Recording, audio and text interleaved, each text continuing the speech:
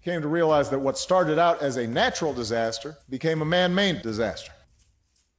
We cannot control the natural disaster, but what we can do is control our response. Have you ever wondered whether disasters are actually natural? If so, you're in the right place. Hello and welcome. My name is Jason von Meding. And I am Ksenia Chmutina. This is Disasters Deconstructed, a podcast where we examine why disasters really happen. Thank you for tuning in.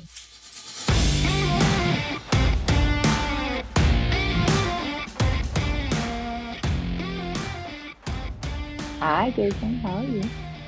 I'm good. I'm excited about this episode today because it's really close to our hearts, I think, talking about how people work together from a place of experiencing oppression or experience inequality in different ways, and actually use that shared experience as an opportunity to organize and show solidarity with each other.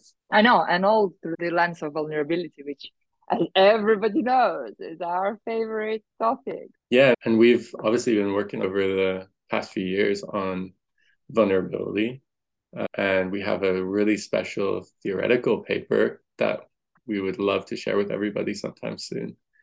But I think our body of work together really intersects with our guests' work today. Joining us today is AJ Fast. AJ, finally, woohoo!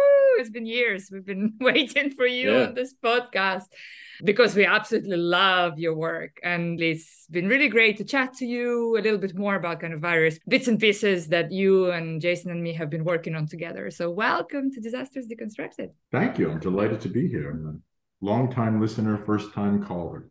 Yay, exciting. So a quick introduction. Dr. AJ Fast is an associate professor of anthropology in San Jose State University. AJ is a cultural anthropologist focusing on disasters, displacement, and resettlement.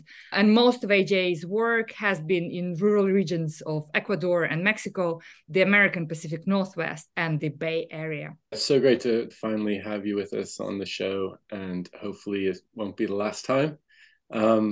So AJ, we've basically been asking the same sort of question to most of our guests in recent seasons of Disasters Deconstructed.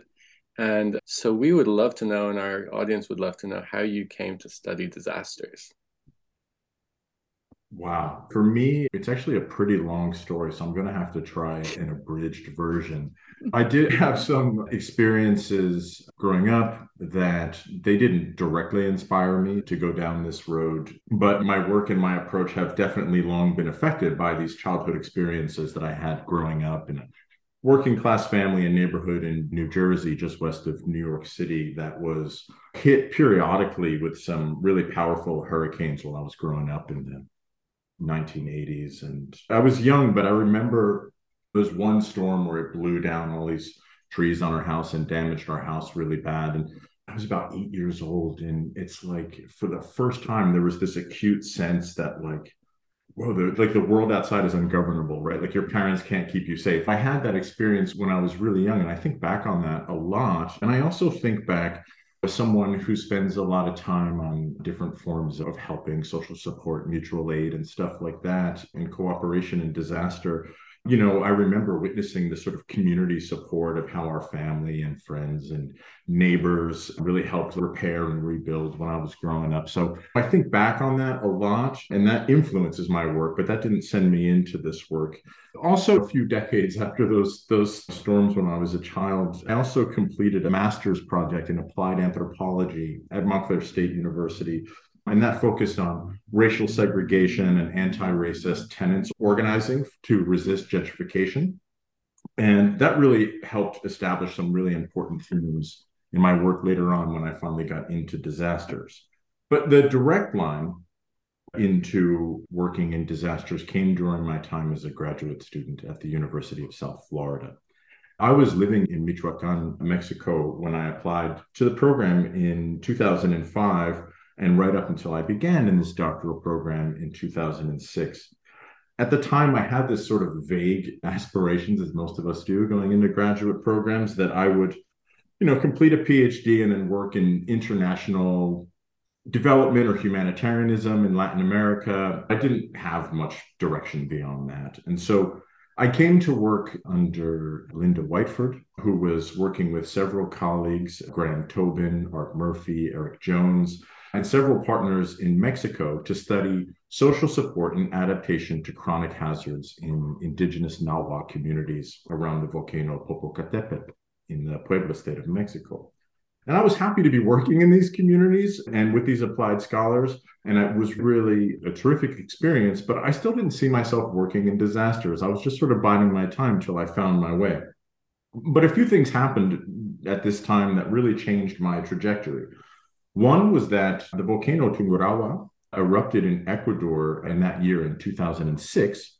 And since Linda had began her work in disasters when it first erupted in 1999, she and Graham not only took off to Ecuador to document the evacuation and response operations with the Instituto Geofísico, they also assigned me to document and translate everything that was being reported by official sources and the press and everything.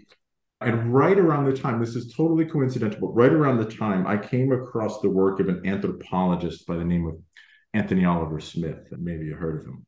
And once, yeah. yeah. But it wasn't his work in disasters, though. It was a chapter of his in a book on applied anthropology about development-induced displacement and resettlement. I had not previously heard of his work. I was not studying disasters yet in my coursework or anything. And this was right as they announced in Ecuador that they were building these resettlements for all the folks, all of the campesinos that were displaced around the volcano Tungurahua. And there was one resettlement that was built by the federal government, one that was built by an American Christian NGO, and one that was built by an Ecuadorian NGO. And, I was finally pitching my dissertation right as they were opening these resettlements in 2008. And all of those things just converged at once. And suddenly I was there. I sort of found my place and found my direction in Ecuador. And then I really started putting all this sort of stuff together. I also completed my dissertation in 2012 when a whole bunch of us, folks that you're familiar with, Susanna Hoffman, Tony Oliver Smith, Roberto Barrios, Mark Schuler, Julie Maldonado, Beth Marino, Chao Yun Zhang, a whole bunch of us, we formed the Risk and Disasters Topical Interest Group at the Society for Applied Anthropology. And that really helped us build this robust and supportive community for a new wave of anthropologists working in disasters. So those are these formative experiences. And then that was the lock. We really formed this great community around disaster studies and anthropology.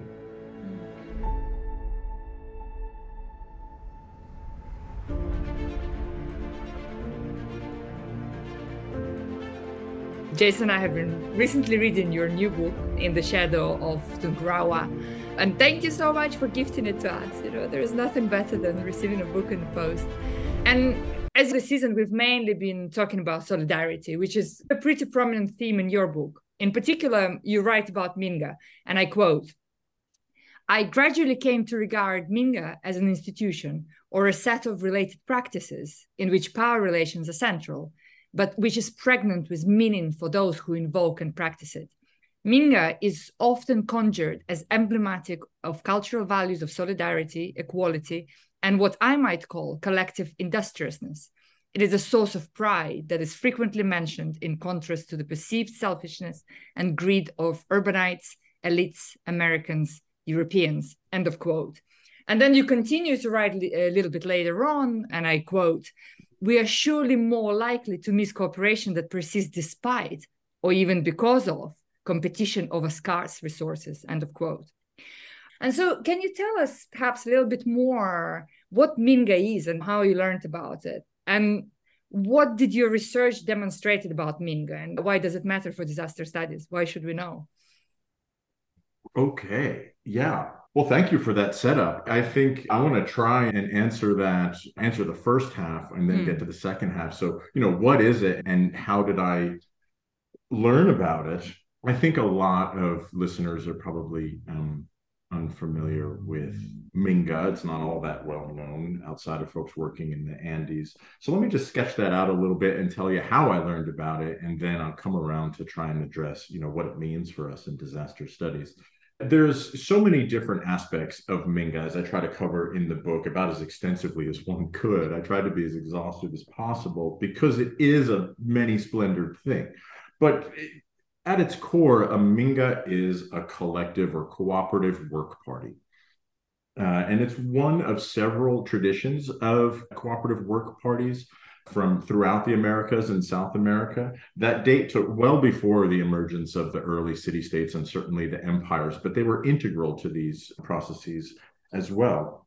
Now, in the Andean highlands of Ecuador, nowadays, the Mingas are typically organized at a village level by elected village leaders. And the requirement is typically that each household in the village sends one adult to work for the day. Typically, Mingas work on community or collective structures and infrastructures. Above all, it's like irrigation and potable water, but also roads and village meeting houses and cemeteries. And it's often said that Minga creates both the physical boundaries of a communities because it produces and maintains these structures and infrastructures, but that it also creates the human boundaries of communities because Minga participation is really a condition for good standing in any village. So there's a whole bunch of other rules and contingencies and histories and contextual factors, but I think that's enough to get us started. And like you said, my friends in Penipe, as elsewhere in the highlands, will speak passionately and with pride about Minga as solidarity embodied. And it's how they take care of one another, fulfill mutual obligations, and ensure their future. Now, as I said earlier, I came to Ecuador with an interest in studying resettlement, but also in studying cooperation in disasters. And this was in Ipe, which is a rural canton in the province of Chimborazo in the highlands. And the volcano Tungurahua sits at Penipe's northern limits, and about 3 of its 6 rural parishes, each of which contains about a dozen villages of smallholding subsistence farmers or campesinos. And so Tungurahua erupts very powerfully in 1999 for the first time in about 80 years, and then even more powerfully in 2006. And these subsequent evacuations and everything leaves nearly 10,000 campesinos displaced, many for about a decade. And so I show up in 2009 when they're opening up a series of resettlements for the displaced folks, some built by the government and some by NGOs from the US and from Ecuador. And I lived in Penipe and worked with folks in the resettlements in their home villages for about 2 years at first, and then continued going back. So I first learned about Minga in this early phase where I'm documenting press reports of residents in several communities around Tungurahua, organizing Mingas to clear ash and repair homes and community infrastructure following the eruptions in 2006. At the time, I was really primed by my reading of disaster studies to recognize this as a form of spontaneous cooperation that's commonly documented in disasters. And a lot of the folks around Tungurahua spoke of it in this coming together in the spirit of solidarity. Later, I was documenting how these resettlement organizations required Mingas in their resettlement programs, which seemed a bit less spontaneous.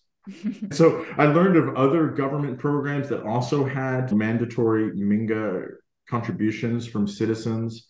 And my process of learning here was a bit long and tortured, but suffice it to say that I really had a lot of brushing up to do on the history of Minga in the Incan Empire, in Spanish colonialism, in the early Republic, to realize that Minga was always long a part of statecraft in the Andes. And ultimately, I truly, and I hope I convey this effectively in the book, but I truly learned about Minga by working on countless Minga work parties myself in resettlements and in people's home villages from 2009 through 2012, and then again to 2013, 2018. And yeah, that's sort of how I learned about it. There is so much we can learn and unpack for disaster studies, right? So for you, what is the most significant message that we perhaps as disaster scholars, as disaster practitioners should realize as we're learning about Minga? Well, I think that as a takeaway, we basically have 3 hypotheses about cooperation in the social sciences. The first is this sort of, maybe we call it the pro-social hypothesis, right? And that is the argument that humans are essentially altruistic, and in the absence of social structures, we will naturally cooperate. And I think many people find this prospect alluring. It's a vision of the world that speaks to the fundamental sort of goodness of humanity. And of course, many people find this far preferable to the second sort of dominant hypothesis about cooperation, often called Homo economicus, right? Which posits that humans are naturally selfish individuals driven to seek maximum gain from minimal output.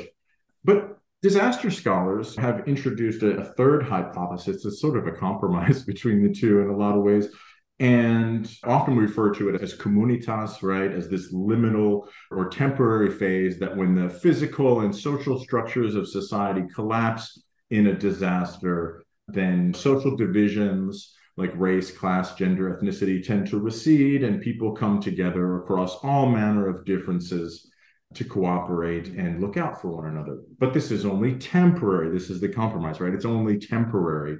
And people will revert to competition and selfish interests, say, when aid arrives or when society begins to sort of reassemble. And I argue that honestly, all of those hypotheses are pretty flawed. And I think that they're flawed in that they didn't explain what I was witnessing in Ecuador first and foremost, but I think that they all rely to different degrees on a lot of assumptions about human nature that are almost metaphysical in a lot of ways.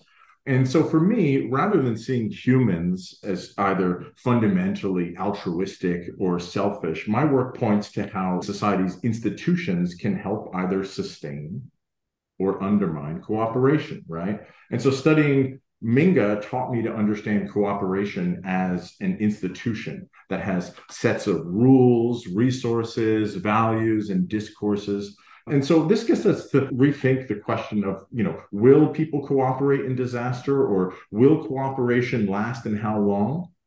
The answer is that the cooperation that endures post-disaster is the cooperation that begins long before, right? People will cooperate if these institutions are in place. And so I kind of joke about it a little bit in the book, because after spilling a ton of ink sort of arguing that as an institution with a storied history and it can't be considered spontaneous, of course, I collect and present lots of stories of people being rather spontaneous with Minga in the disaster. But here's the thing. It's a tool. If we take time to fashion the tools for particular purposes, we can usually adapt them to like emergent or contingent purposes, right? So my friends in the shadow of Tungurahua, when they're looking for ways to help one another in their time of need, they had Minga as the tool for their job, right? And so my work suggests that the rest of us could invest in the tools that we would take up in our time of need. So if I can run down two more added bits of significance. Cooperation like Minga, it is solidaristic mutual aid, but it's not only that. It doesn't require the absence of unequal power relations, as you were mentioning in the quotation earlier. It doesn't happen despite unequal power. Solidaristic mutual aid values and egalitarian relations contribute to Minga cooperation, but they're not its only determinants. It's an institution that is actually built, and I try to show this throughout the book, around constantly reckoning with power. And that's part of the beauty of how it works. There are rules and discourses of equality, solidarity, and fairness that are constantly being debated and haggled over. And they have both immediate and cumulative effects for keeping local inequalities in check. And while people do take certain contingencies into consideration, the overall process holds everyone accountable to the same standards. I think this is truly remarkable. When people in power demanded that villagers labor to rebuild after the volcanic eruption, the institutions of Minga also helped guarantee that these governing bodies would adhere to an ethics of fairness, reciprocity, and the collective good. Through Minga, villagers were able to force the hand of the state and these NGOs to provide necessary resources for their vital infrastructures and livelihoods. When I talk about the politics of deservingness and people arguing over rules and holding each other accountable and policing each other's work all the time. But these weren't simply interpersonal quarrels, revealing people as ultimately selfish or individualistic. They were part of an institution of Minga and its emphasis on the collective. So when villagers argues about who did or did not deserve credit for Minga participation, they were drawing state and NGO and these humanitarian officials and administrators into this discourse, this moral fairness and deservingness, and really compelling them to be more accountable, more transparent in their administration of community affairs. So the villagers through Minga are able to hold the state, whose operations are often hopelessly esoteric and really tremendously powerful, that it's hard to really resist them head on, but they're holding them accountable. They demanded that people be treated fairly and reciprocated for their labor. That's so interesting. Sorry, Jason, I'm going to take us on a tangent. As I was reading about Minga, it really made me think back to my Soviet childhood, where we had, what they were called subotniks. It's like a basically day of unpaid labor, which happens on a Saturday. And so Saturday is subota, that's the word subotnik. But they were kind of the same in that it wasn't an activity, but it was an institution that almost voluntarily forced people to get together and do this unpaid labor, and thus almost providing a foundation for kind of organizing and for sorting out certain social and perhaps even power relationships, because everybody had to figure out, how to feed. Otherwise, the question of deservedness would come. It's just something that I kept thinking about as I was reading the book. Yeah, I don't spend a lot of time on this on the book, but I'm spending a lot of time speaking about it and writing about it since then. It's somewhat common for people to read the book and say something like, this reminds me of something right from where I was growing up. And just like you said, right? I mean, in the Soviet system, it's what's the expression? Voluntold, right? It's not entirely voluntary, right? Because it's an institution, right? That's what I'm talking about. It's these collective sets of rules and discourses and expectations and relationships. They are built out of human action, but they also structure human action, right? And I think that's really quite remarkable. And so if my work gets us, I don't think it's going to inspire the resurgence of the Soviet system anytime soon. But if it gets us thinking about and reflecting on the types of institutions that we either have and can strengthen and maintain in different societies or social contexts, or we can look to build, then I think my work is doing hopefully something right.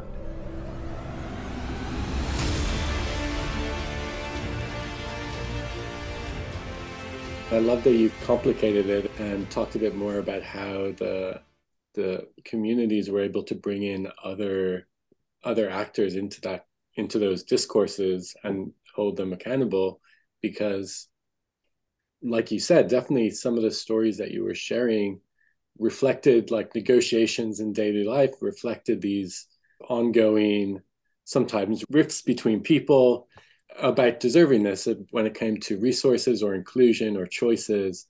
And you called it in the book politics of deservingness. And so I was thinking about how we frame disasters, especially concepts of vulnerability and resilience. A lot of times those framings are built around durations of people's needs and rights and power dynamics, but we don't really talk about like who deserves what so much. There's just kind of everybody deserves the best kind of thing.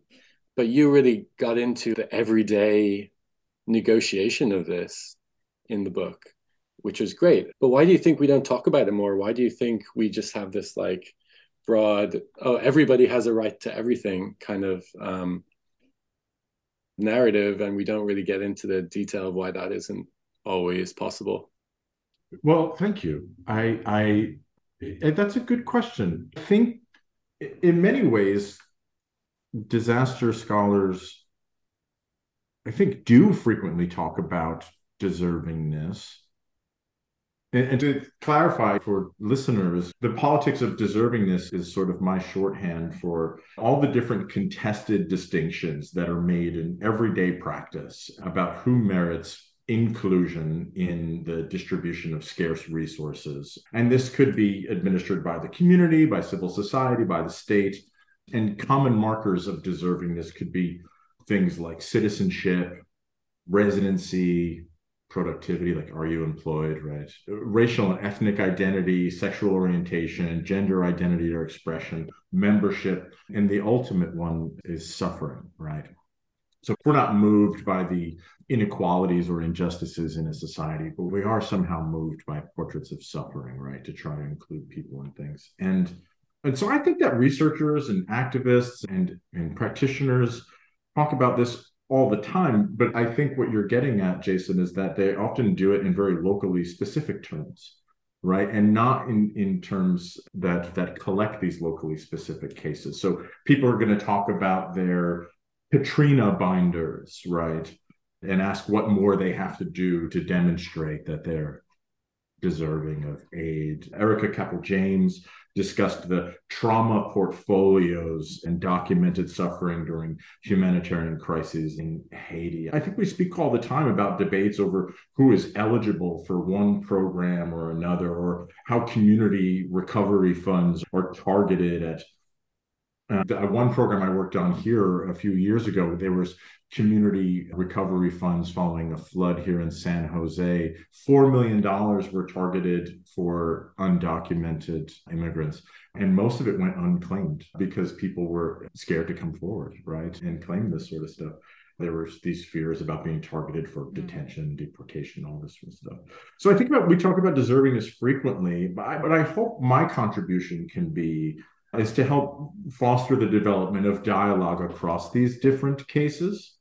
I think that one of the advantages of what we often call theory in the social sciences, humanities, is that it helps us to develop a vocabulary that transcends these specific cases and helps us see the patterns we observe in disparate locations and put them in conversations with one another that hopefully accumulate into something like a critical or unignorable mass of phenomena.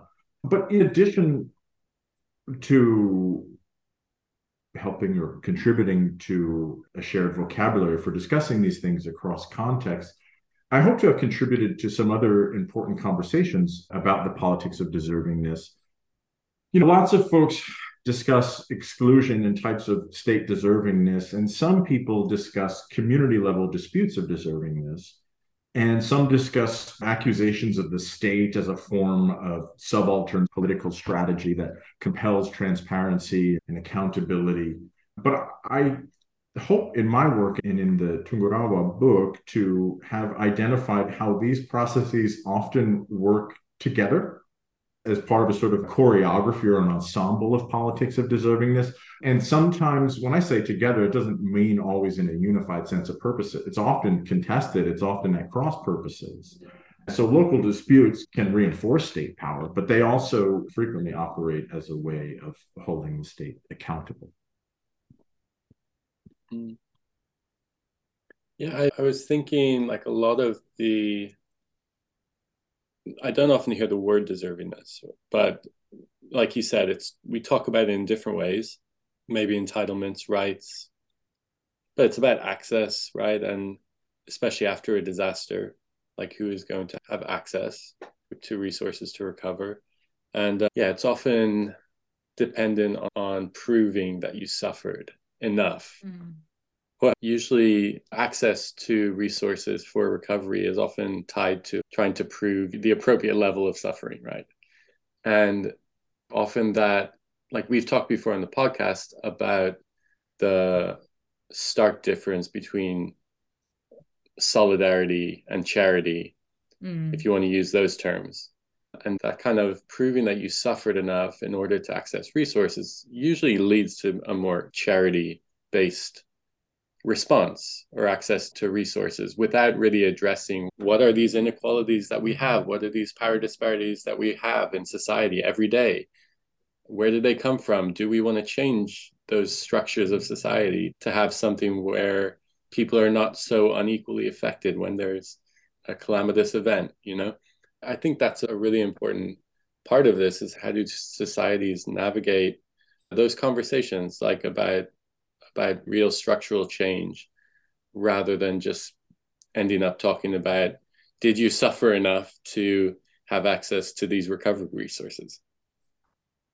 Yeah, it's really interesting that you bring that up, because in many ways, the folks in Penipe, in the villages and the resettlement communities where I've been working for well over a decade now, they have made, I think, an intervention into that in important ways. It doesn't steer clear of all the politics, right? Far from it. But they frequently demonstrate deservingness through Mingo. So village leaders will come out when they want to attract a government program or an NGO. They'll always make a big show of organizing their village and making sure it really needs to show up for this. We need to show that we're the hard workers. And the outside agencies will come in and say, we chose your community because you have the reputation of really showing up for Minga. And that is, I think, at least at first glance, preferable than suffering as a form of deservingness. But obviously there's a politics too to this sort of labor, right? And I talk about in the book how Minga evolved over the course of the Spanish Empire and the early Ecuadorian Republic as a type of grammar for the state and for elites to claim the bodies and the labor and the time of indigenous and subsequently campesino peoples.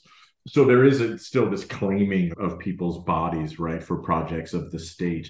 But again, the politics doesn't end there. That's another entryway into this politics, where once we enter into Mingo, we're in this discursive field of, these morals, these ethics of fairness, of accountability. The state is compelled to reciprocate, and on certain terms of fairness. And so that's an ongoing sort of political process and set of political relations and discourses that it's really changing, which is why it was such a challenge to collect everything in the book in a way so that you can appreciate that sort of many splendored aspect of Minga, because it's different things to different people, or different things to the same people at different times, right? It's being negotiated and practiced in different ways.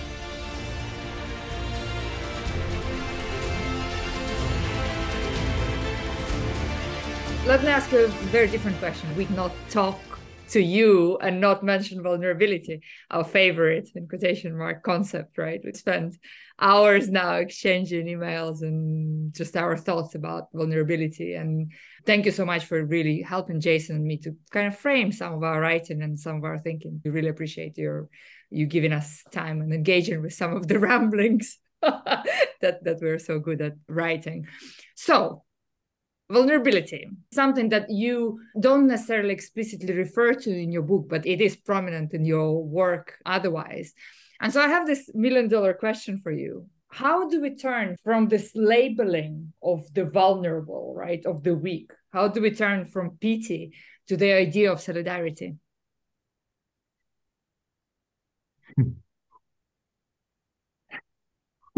That's a question. For the record, there is a good deal of vulnerability in the book. Sure. There are long portions of the book where I suppose if you blink, you'll miss it, because I'm choosing to describe what's happening and to describe these processes rather than, as you said, just label them. Here's a vulnerable person. That's a vulnerable place. This is a vulnerable thing, because that's not how I think about it. I think that this question is really a tricky bit of business. The challenge is to find ways to think about and enact community action in a context of vulnerability without making either of, I think, at least two major mistakes. The first possible mistake that we could make in trying to transform this conversation would be to offer community action as Minga, as the inverse of vulnerability, right? In my work, and especially in my collaborations with my friend and my dear friend and frequent accomplice, Beth Marino, we've pointed to the fact that while vulnerability is marked on bodies, it is experienced in communities, it is not produced in either one of these locations, right? It's not produced on the body, it's not produced in community. And so, at the risk of being sort of catty about this, I mean, I think that's the problem with a lot of resilience thinking, which tends to offer local action as the inverse of a problem that is not produced locally. And the second issue that we have to, I think, be mindful of when we want to transform vulnerability thinking is to be mindful of confusing the is and the ought. To my mind, vulnerability is just our key word, right, that we use for discussing how disasters are produced in society and how their impacts are distributed unequally. We have a lot of sophisticated ways of thinking about and talking about it, but I mean, that's what it boils down to, I think. And it's about how people actively contend with risk, hazards, and disasters from positions of unequal power. So that's the is part that we document in our research. And a big part, I think, of the is of vulnerability, which I really hope to convey in my work with Penipeños on Minga and other projects, is that it's not produced behind their backs. And they're not passive victims. The vulnerability they experience is other than what it would have been had it not been for their creative and tenacious energy. But you can only go so far down that road without getting tripped up by counterfactuals and stuff like this. This does nevertheless signal opportunities for solidarity, for recognizing people's capacities and, importantly, their own cultural logics of the good, which is sort of the topic of the third part of the book, their visions for what we ought to be doing. I think if we recognize local capacities and not mere deficits, then hopefully we can foster the development of more, let's just say, people-first strategies for disaster prevention, response, and recovery. But I'm a social scientist. I think a lot of people making interventions into this to try and think of the positive aspect of vulnerability, folks like Judith Butler and others, they're doing political philosophy. They're trying to come up with new strategies for political action, right?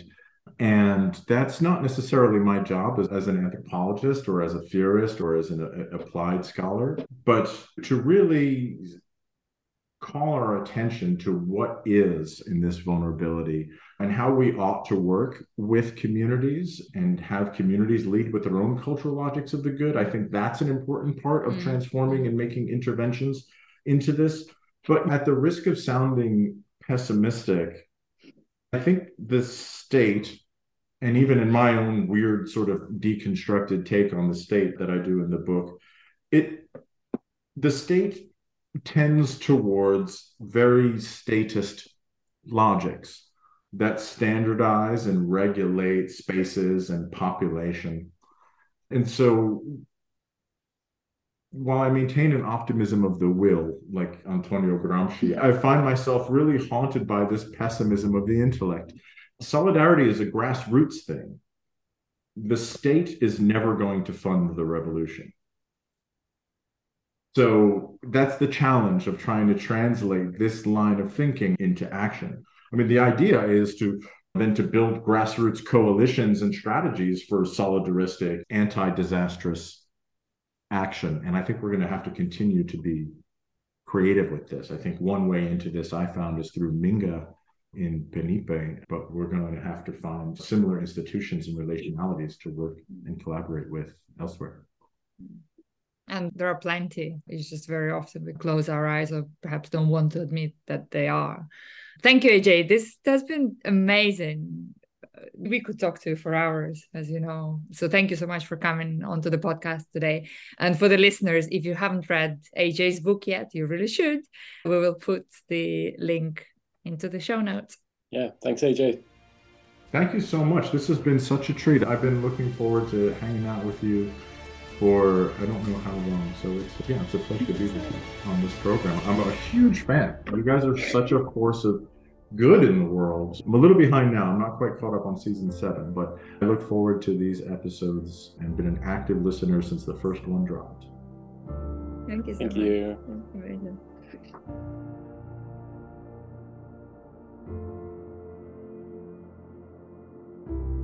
Well, thank you all for being with us today. And before you go, a few quick reminders about how you can stay connected with the podcast. You can find us on Twitter, Instagram, and Facebook at DisastersDecon. The podcast is available on all the major platforms. Please download, share, and most importantly, subscribe. And if you haven't already done this, we really appreciate your ratings and reviews on Apple Podcasts. This will help us to continue making content for you. You've been listening to Disasters Deconstructed. And don't forget, disasters are not natural. See you next time.